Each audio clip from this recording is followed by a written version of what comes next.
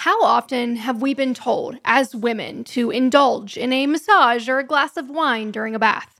How much emphasis do we place on the role of bi-weekly manicures and quarterly highlights and haircuts in our self-care routines?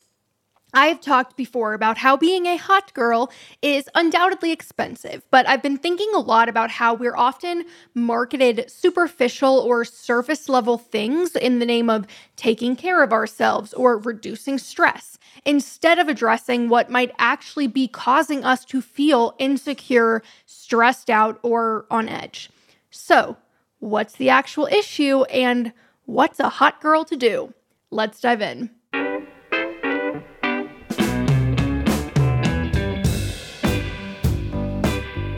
Welcome back to the Money with Katie show, Rich Girls and Boys. I am your host, Katie Gaddy Tossan, and this week we are talking about self-care culture.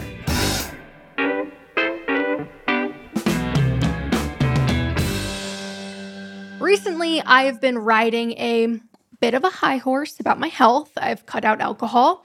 I've been consistently getting up at 5:30 a.m. and doing my woo-woo morning digital workouts from Tribeca Fitness personality Taryn Toomey, which involve a lot of breath work and making weird noises. And I've been meditating or journaling most days, or at least pretending to.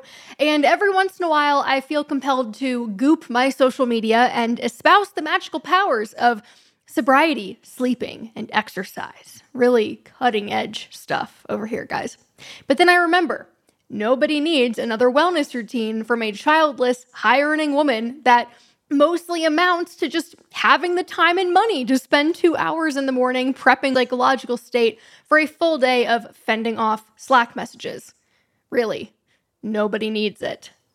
Let's talk about the expensive self-care trend playing out in the zeitgeist. Because though this all does interest me, as the top article on the Money with Katie blog this year is one I wrote in 2021 called High Maintenance is Expensive: How I Cut $320 a Month in Girly Expenses. The post is an exploration of the ways in which women are pressured to spend time and money on their appearance, and I think many of us have recognized that trend and collectively acknowledged that it's problematic for women to feel they have to spend money to look conventionally feminine or acceptable, even if we still do it. But there's a new trend, one that is arguably more insidious because it pretends to be something it's not. Maybe you've seen it online, the clean girl or that girl aesthetic of self-care thing. It's really the same glamorization of expensive high-maintenance habits, but with the purported benefit of being good for you.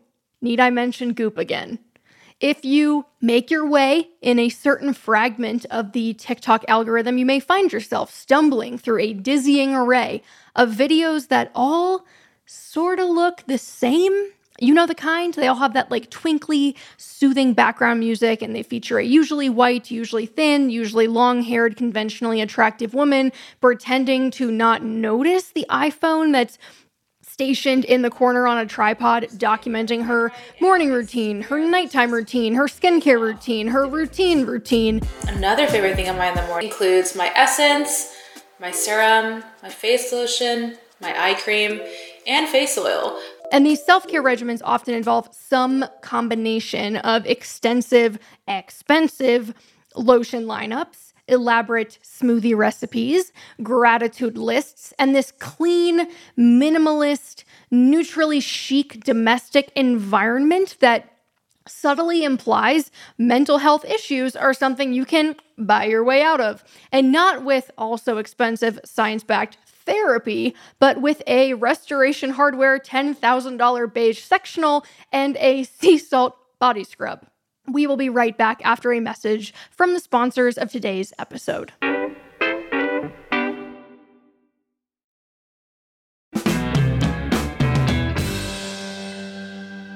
A breakdown called That Girl, Wellness Shouldn't Be Work, which reiterates the fact that the sheer amount of wealth and time required to recreate the surroundings and the products in these videos highlights how, quote, becoming that girl is really only possible if you're starting from a place of privilege, end quote. Now, I was terrified to screw up my own TikTok algorithm of unhinged niche sketch comedy and cat videos, but for the sake of market research, I searched the hashtag self-care. The top video, with 1.3 million likes, includes, but is not limited to, multiple cabinets full of expensive serums, jars, and sprays, a hair care routine that involved no fewer than 7 products, pointy almond-shaped acrylic nails, eyelash extensions, an LED teeth whitening kit, a drawer of Chanel and Dior makeup, face cupping, question mark, infrared gua sha, and a massive waterfall shower. It is safe to say there were many, many thousands of dollars invested in that woman's self-care routine. And of course, the first pinned comment stated, everything on her Amazon storefront in her bio. The implicit suggestion is that these are purchase recommendations. Most of these Amazon storefronts feature kickback-style commissions for the content creator, which, okay, fair, it is a job, but it's important to remember as the consumer, and I think most internet-savvy people probably realize by now that someone will be paid if you purchase one of these products, and whether the product works or doesn't work doesn't really matter. Now, it's very obvious in the video that this woman is rich. In another video, she casually swipes a 24-inch LED touchscreen on her refrigerator. This is clearly another ridiculous example of the trend. Unintentional satire even. But there are tens of thousands, if not hundreds of thousands of videos pretty much exactly like this one. And the wellness industry, or the self-care industrial complex, which I think is a far more fun way to describe it, was worth an estimated $238 billion in the US in 2022 and is growing at a compound annual growth rate of 10%. So people be spending some money. So where did self-care come from? No, it wasn't poosh. Self-care was actually a medical concept that was popularized during the civil rights and women's rights era in the 1960s and 1970s. It was a term that broadly referred to health and community engagement, as in, how can we help our underserved communities access the basic health and social services that they need so they can continue to be activists? Aisha Harris's The History of Self-Care describes how self-care is rooted in the struggle for survival. It was patently not about pampering yourself. It was about centering disenfranchised people's health and well-being, which is, interestingly, also an aspect of the Buddhist philosophies that Western culture co-opted into productivity hacks. If you pay attention to most of the content around commodified self-care practices today, a lot of it mentions how these practices increase productivity or increase output. They're usually like pre-work morning routines known as the 5 to 9, as in what this person is suggesting you do between 5 a.m. and 9 a.m. to be a better worker. Translation, take care of you so you can take care of capitalism. Just kidding, but like not really. And hey, I mean, get up, seize the day. I don't think that's bad advice on its face if you prefer being an early riser. Just that there is a pretty overbearing implicit suggestion in these videos of what the time should look like, right? So let's talk about self-care as the solution, quote unquote solution. So OG self-care, activism, strengthening a community's efforts toward equality. Now, commercialized, commodified, goopified self-care is positioned as the solution for the challenges endemic to our hyperspeed lives. But at the individual level, a philosophy that says you can outrun burnout and existential dread if you just wake up early and drink ice-cold lemon water first thing in the morning. Now, I'm not suggesting that getting enough sleep or exercising or eating nutritious foods or being hydrated are bad things. I suppose I'm glad that we're glamorizing mostly actually healthy lifestyle choices as opposed to like euphoria teen Molly binges, but there's an obsession with the self. Becoming the best version of oneself that I've absolutely subscribed to in the past, and I guess still do to some degree, that's just begging for some venture capitalist to say, you know what? We can disrupt that. There is a market opportunity here. And if you scratch just a little bit beneath the surface of the $4.4 trillion wellness global industry, you start to notice something. It's not really about taking care of yourself. Taking care of yourself would be actually scheduling the OBGYN appointment that you've been putting off for 6 months. Guilty. And putting down the pumpkin spice cold brew long enough to drink a freaking glass of water, Katie. No, it's not about care. It's about self-indulgence and self-soothing and things that feel good. And hey, ladies, bonus points if they also make you look good. It's no coincidence that this groundswell of that girl content is occurring at this specific moment in history. When discussing this topic with my fact check editor, Kate, she pointed out that it's worth asking why we are so obsessed with soothing ourselves right now. Maybe it's because we're in the midst of a semi-stressful shift. If you listen to any of our previous episodes about millennials, money, the American dream, and how bootstrapping is proving to be an ineffective means of slowing the shrinking of the middle class, it starts to look more like a reaction to things getting worse. If you can't afford proper health insurance, at least you can get a candle or a face mask. And when life is moving at hyperspeed, but you also constantly somehow feel like you're falling behind, is it really any surprise that we're slapping a, to use Kate's words, millennial pink Gwyneth Paltrow branded Band-Aid on the issue? Nearly 20% of American adults have a diagnosed anxiety disorder, and I would venture a guess that the undiagnosed number, so people who suffer from anxiety without ever being clinically diagnosed by a professional, is even higher. Put that hypothesis in your back pocket for later. We're going to come back to it. Regardless, the center of the Venn diagram between the beauty industry and the wellness industry is the section in the middle that says, make money off of women's insecurities. As with most normative cultural moments directed at women, from the cult of domesticity to girl boss feminism, it's still an implicit directive about how or who we ladies should be. In some ways, the only difference between the 1950s cult of domesticity, meant to lure women back into the kitchen after they got that taste of freedom working outside the home during World War II, is who all these routines and aesthetics and products benefit. Hey, you don't have to have a perfect body and keep a perfect home for your husband anymore. Now you get to do it for yourself, and you better like it. Can we interest you in a jade roller for $39.99? I don't know about you, but I've never seen self-care content directed at cisgender, heterosexual men. With the exception of that one viral, American Psycho TikTok guy who irons his sheets, I've never seen a that guy routine that shows a young and attractive straight man flitting around his Manhattan apartment, fluffing pillows and drinking green juice and doing mat Pilates on the floor. But therein lies the rub. The fancy facials and picturesque homeware and intricate rituals involving arsenals of brand name products catered to women are not likely to actually solve any of our problems. It's kind of like when you take a vacation because your work is sucking the life out of you, but then you come back from the vacation and your work just resumes sucking the life out of you. The vacation felt good, sure, but it didn't really address the root cause, the reason why you needed one in the first place. As Chelsea Fagan, our guest today, analogizes in her video, 7 Common Self-Care Tips That Actually Make You More Stressed, it's akin to shoving a pile of dirty clothes under your bed to deal with them later. We'll be right back after a message from the sponsors of today's episode. Take your business further with the smart and flexible American Express Business Gold Card. It offers flexible spending capacity that adapts to your business. You can also earn up to $395 in annual statement credits on eligible purchases at select business merchants. That's the powerful backing of American Express. Terms apply. Learn more at americanexpress.com/business gold card.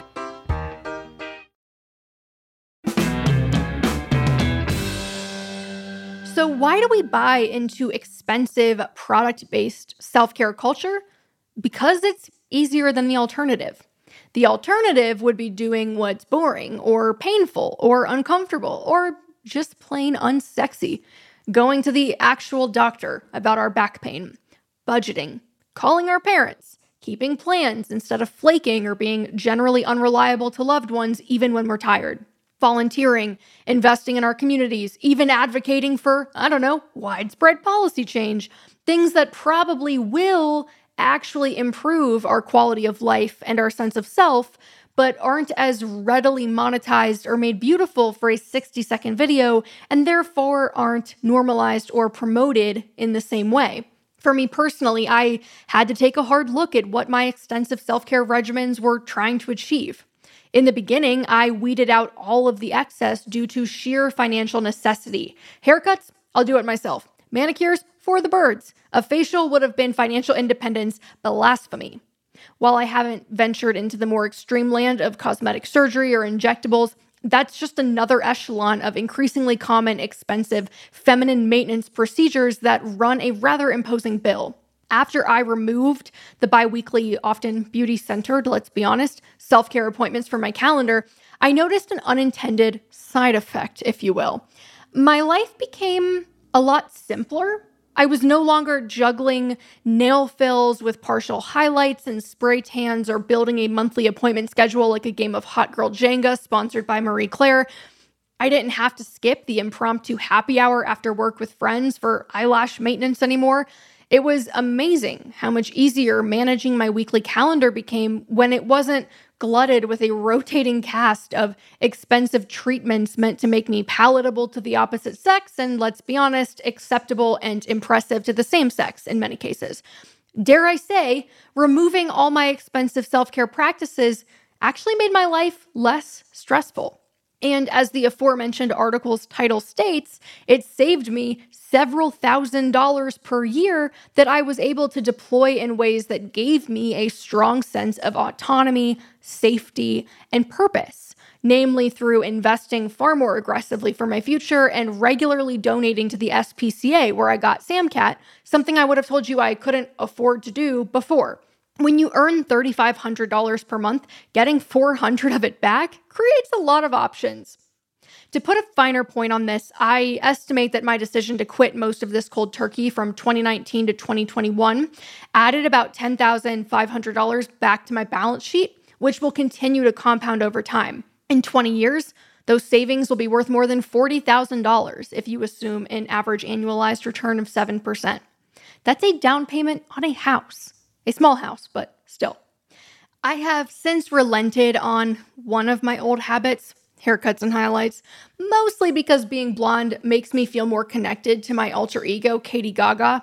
But even then, the choice to reintroduce an expensive habit was rooted in an authentic sense of self, or rather an authentic sense of Gaga, I don't know, rather than implicit pressure to look or be a certain way.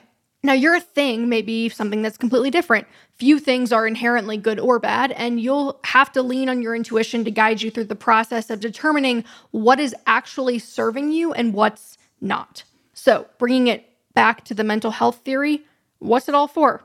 Theoretically, if we were to take self-care's intent to its most logical extreme, we'd probably land somewhere in the vicinity of the conclusion that it's meant to help us live better lives, to feel safe and secure and happy and healthy.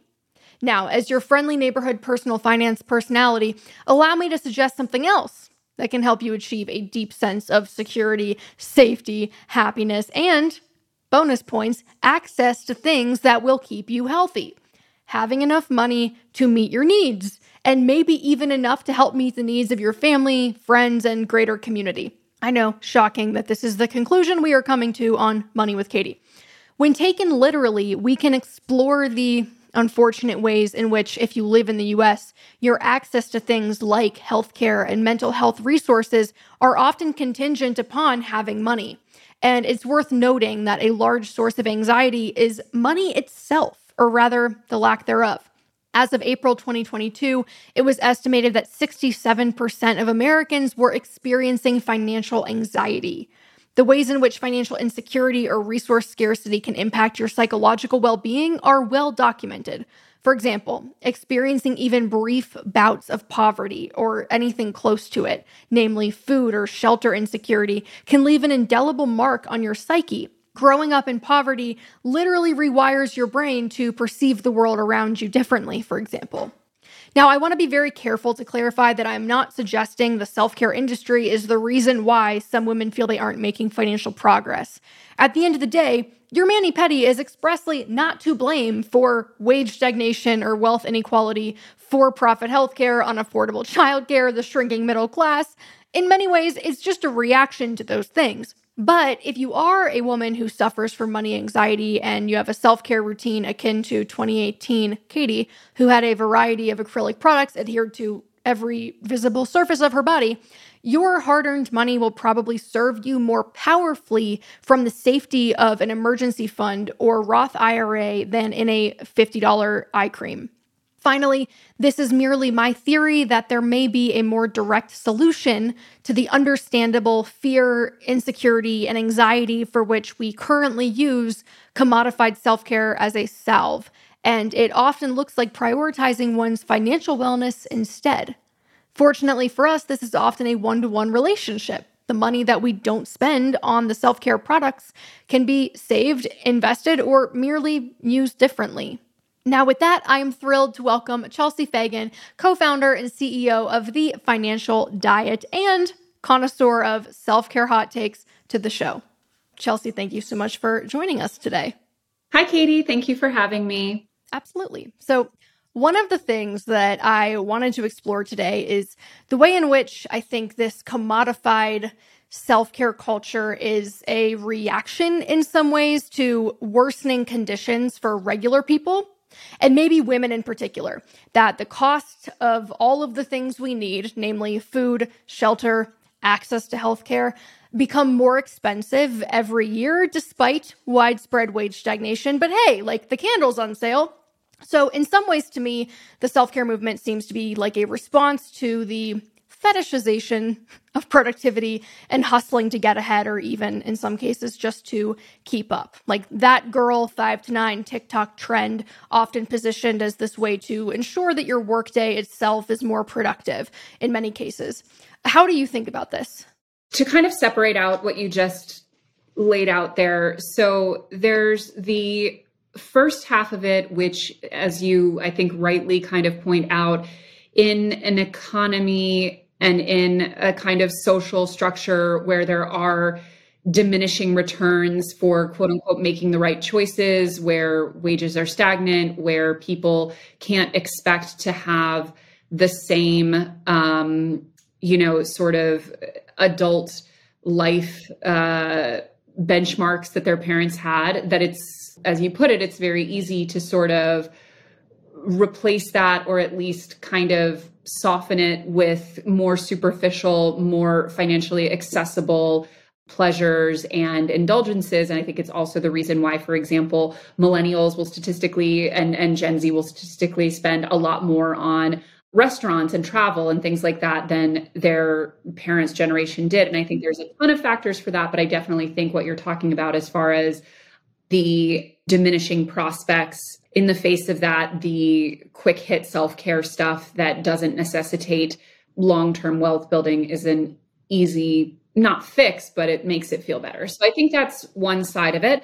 I think the other thing, like you touched on with the kind of girl boss hustle stuff, I think, when we look at the stats for women, the numbers are very, very clear in the sense that professional women as a group, and we're talking usually about the same group of women who are more highly educated, who are often more clustered in urban environments, women who were generally sort of pushed towards college and professional success as metrics of value and self-worth, sort of modeling themselves a bit more after, a Sex and the City than, maybe the like 70s mom sitcom.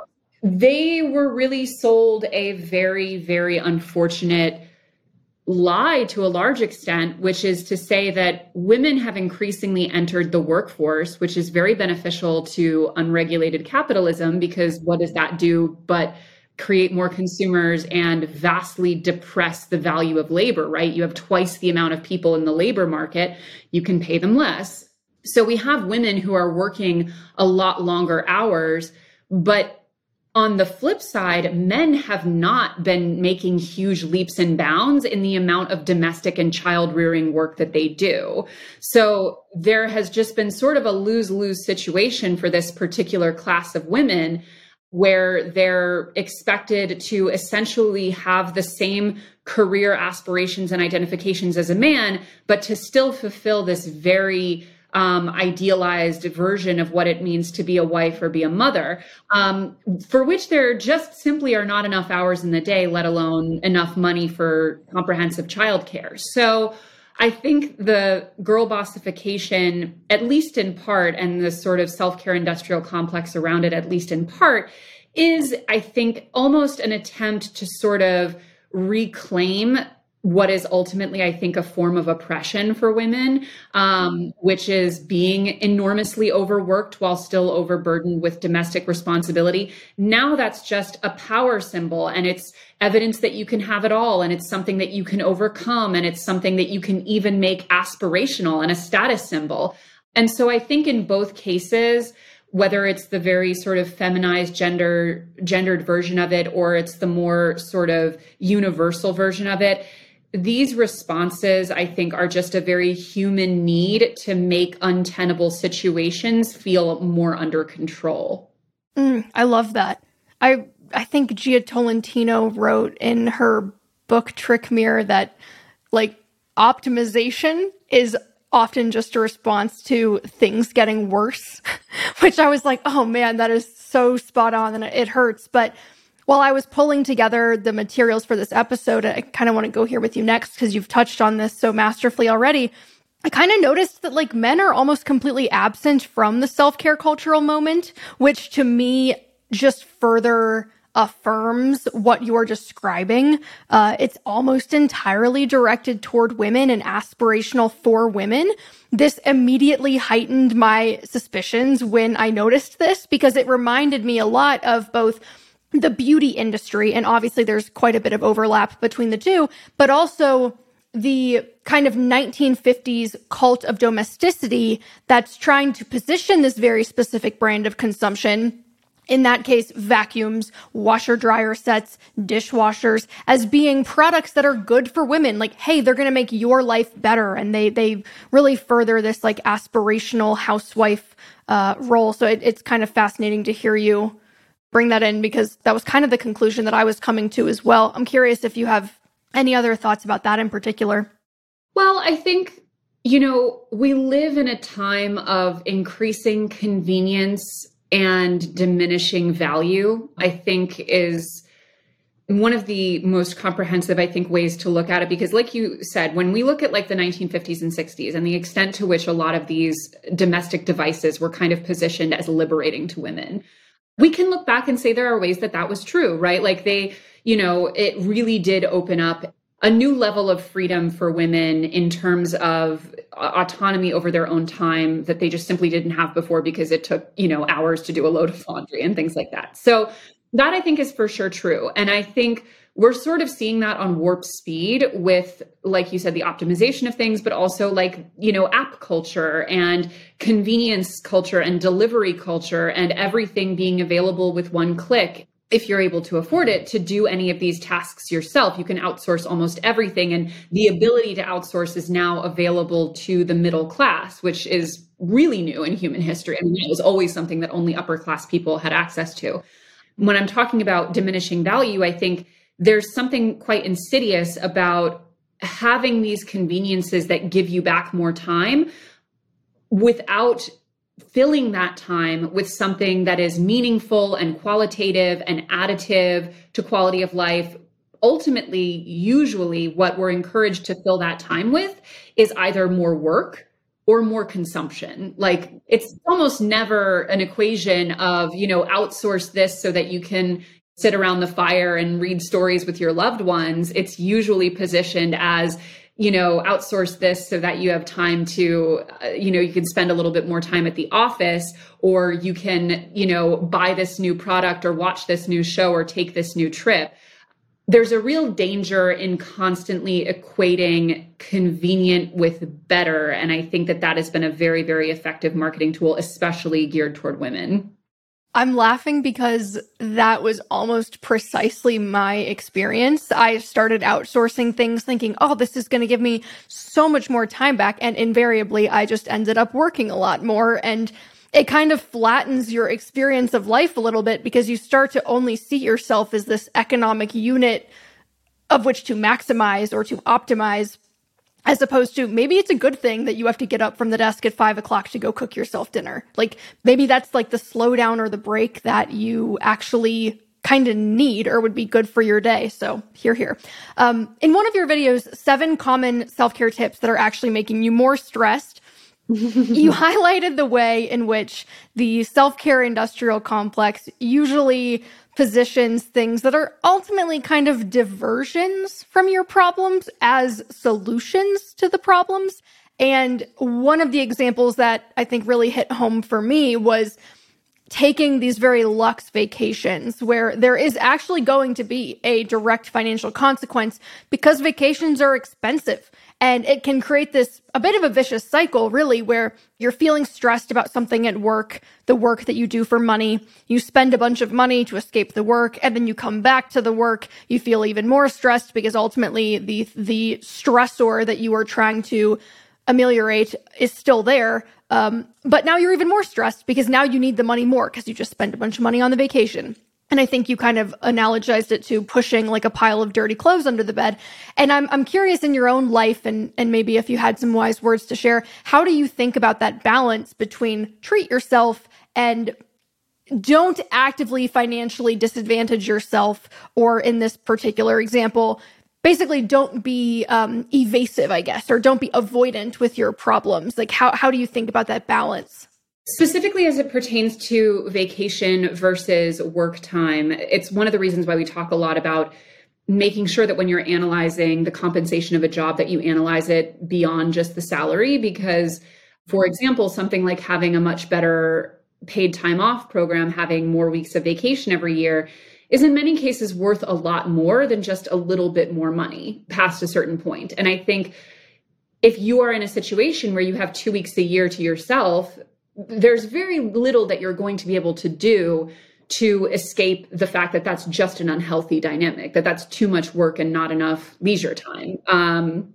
So I would say if you're in that situation and you are not, and you have some level of leverage or financial flexibility, to see if that can be addressed first and foremost. Perhaps, it means renegotiating with your own employer or moving to a new job, because I do think that that's something that you're not going to be able to sort of hack your way out of, basically.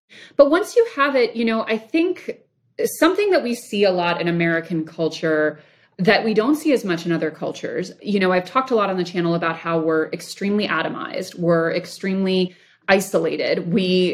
Americans typically live in car-centric, commuter-heavy areas where there are not what is referred to in urbanism as a lot of third spaces, that, they're easy, natural, passive places of congregation that are neither the workspace or the home. We're talking about social clubs, churches, restaurants, town squares, shopping streets, pedestrian-friendly areas. We don't typically, in a lot of American life, have a lot of those things anymore. And we used to have quite a bit more of them here, but also in many other cultures and countries, there's just a lot more passive social engagement that happens on a day-to-day basis. And, we're not, as in America, we tend to, for example, binge drink a lot more, because there will be this dynamic of Monday to Friday, you're busting your ass working, you're taking care of the kids, you're in the car commuting, you're doing it all, and then you live for the weekend, and that's when you go out and that's when you go hard.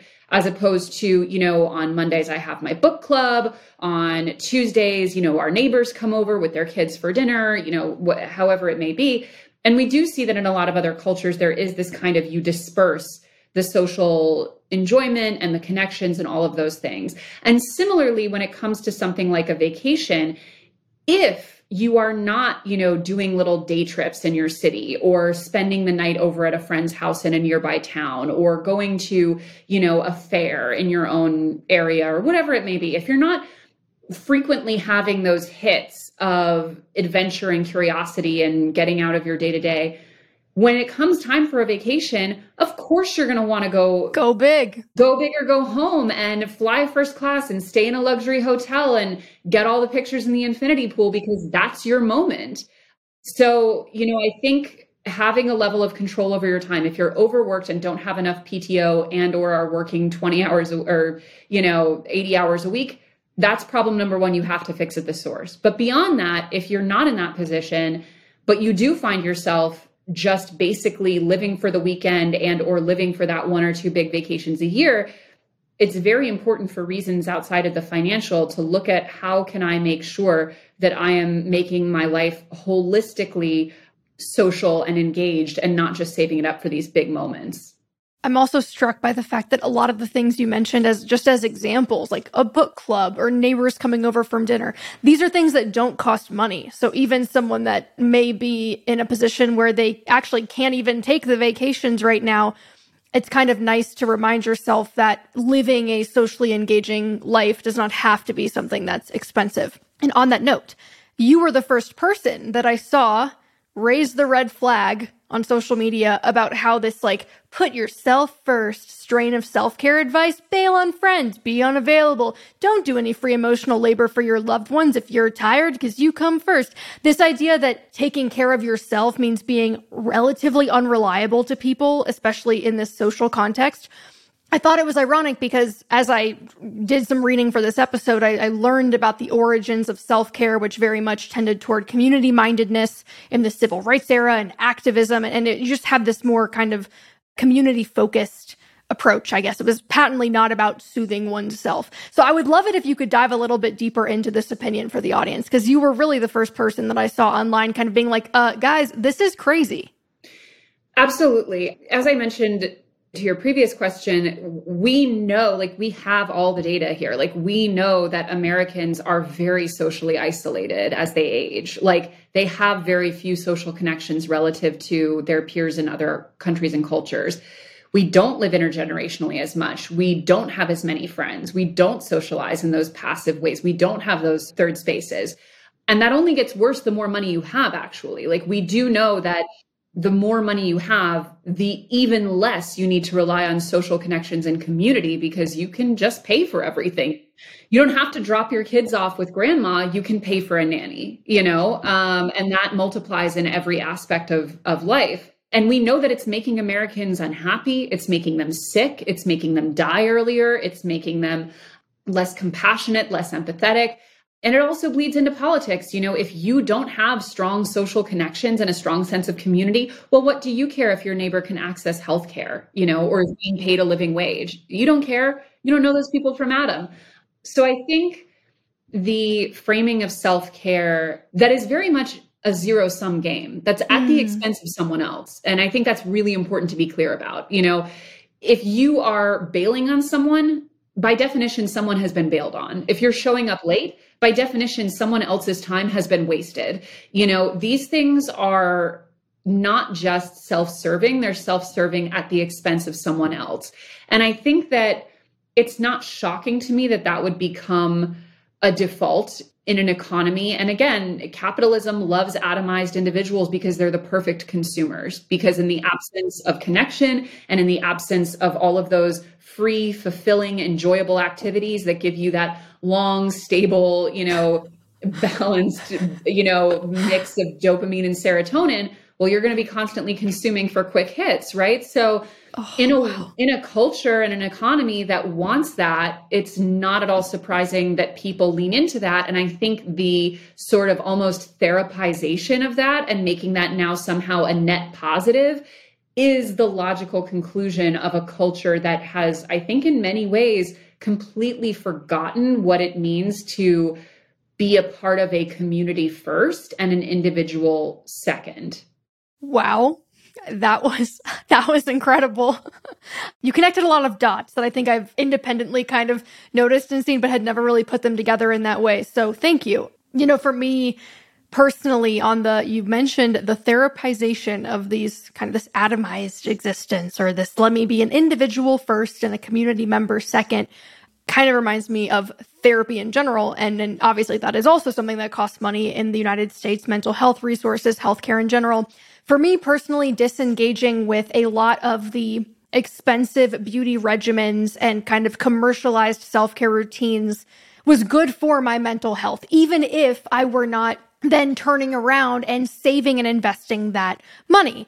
it costs $120 where I live to get a manicure, pedicure plus tip. The therapy session that I attend also costs $120. Both happen every 2 weeks. Money is a scarce resource. Sometimes you have to pick where you allocate that scarce resource. But I do realize that sometimes when I give these types of specific examples, like mani-pedis, or it tends to make these things sound very frivolous, and potentially it sounds rather judgmental. And I often find myself walking that line of like, hey, but if for you, Botox makes you feel like your truest self, have at it, go for it. But I do think it feels worth asking to me whether or not some of these things make us feel good or make they feel like we're taking care of ourselves. Because on some level, we've just internalized the idea that maintaining this appearance of youth and beauty is inherently a good thing as a woman. I'm curious, do you think there are times when we perceive our attitudes about these things to be innate or authentic to us, when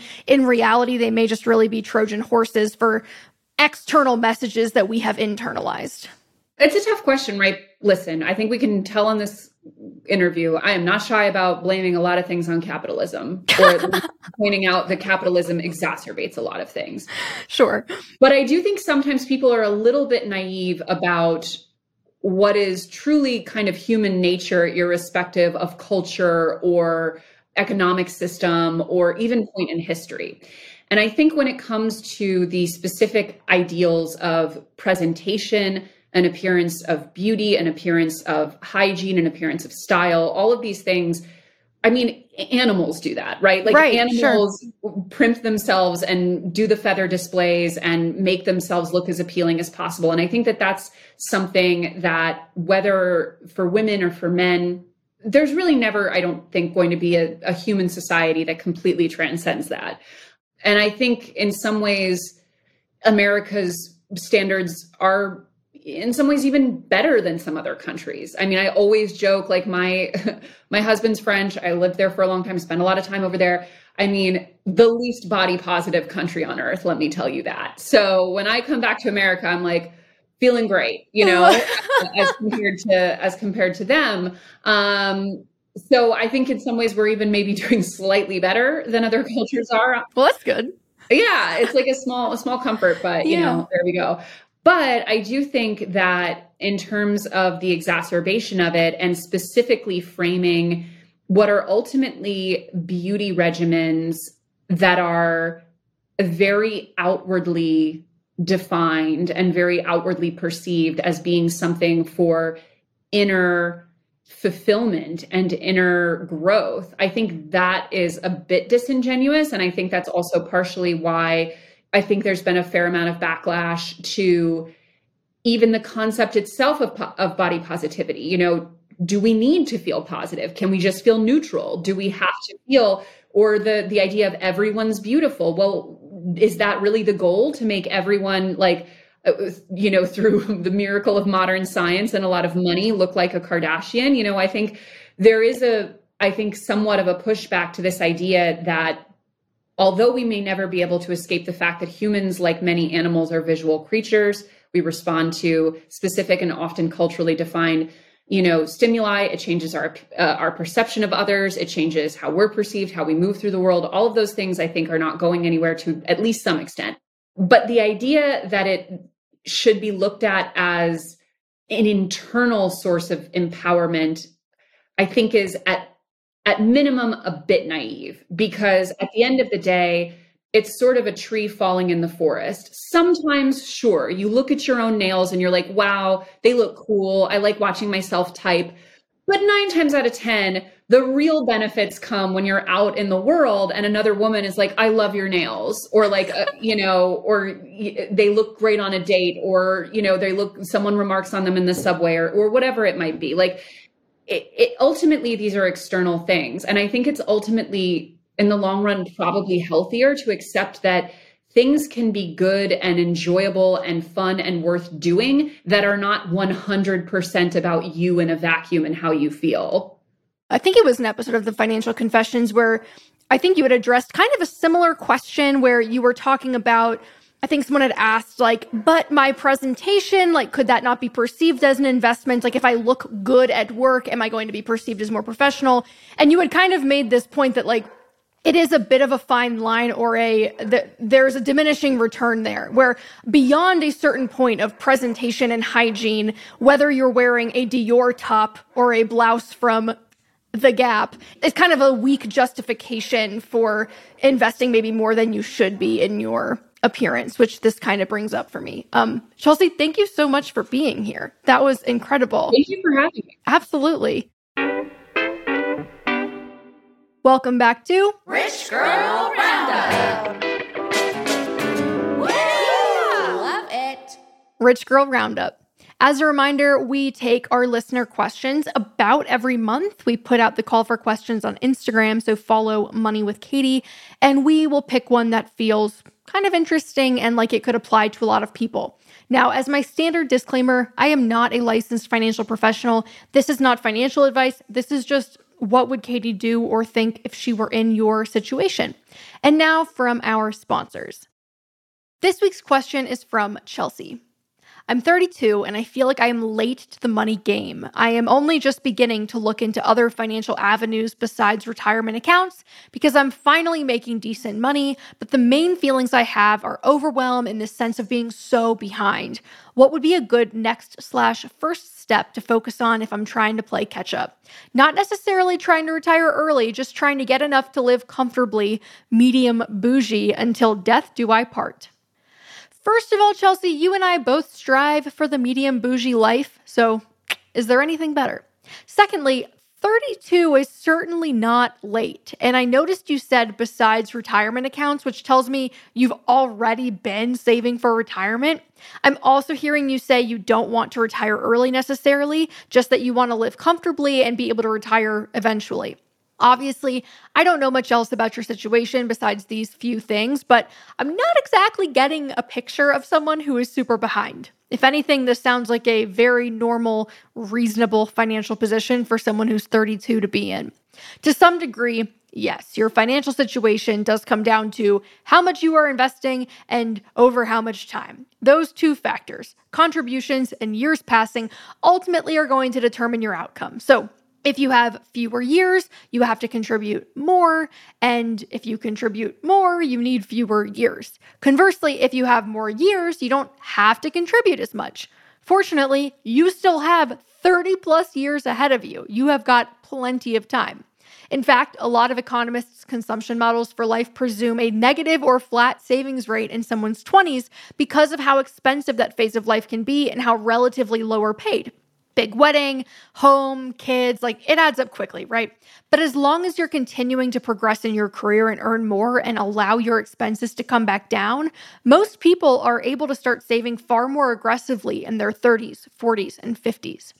I bet you would feel way more in control if you had a simple system that checked off some big boxes for you. So think about this like a framework rather than specific advice, since like I said, I don't know a ton about your situation.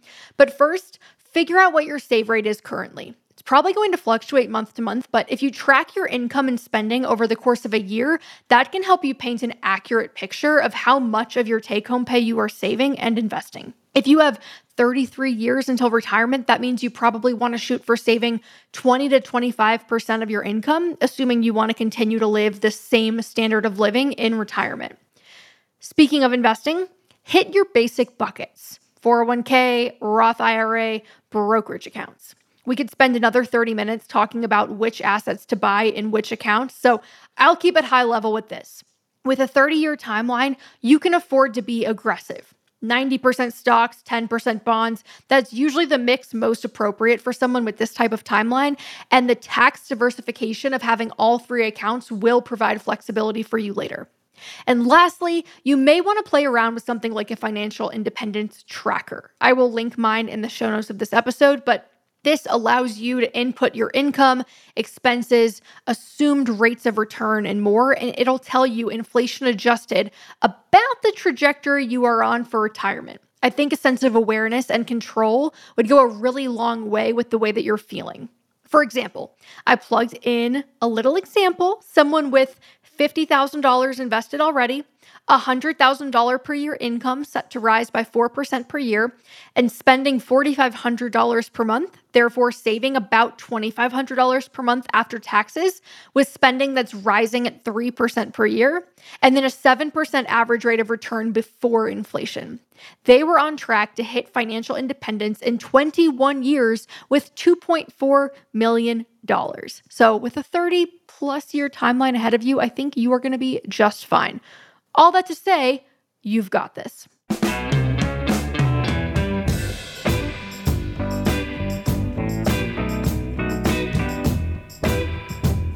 All right, y'all, that is all for this week. I will see you next week, same time, same place on The Money with Katie show. Our show is a production of Morning Brew and is produced by Henna Velez and me, Katie Gaddy Tossan, with our audio engineering and sound design from the talented Nick Torres. An additional fact-checking comes from the lovely Kate Brandt.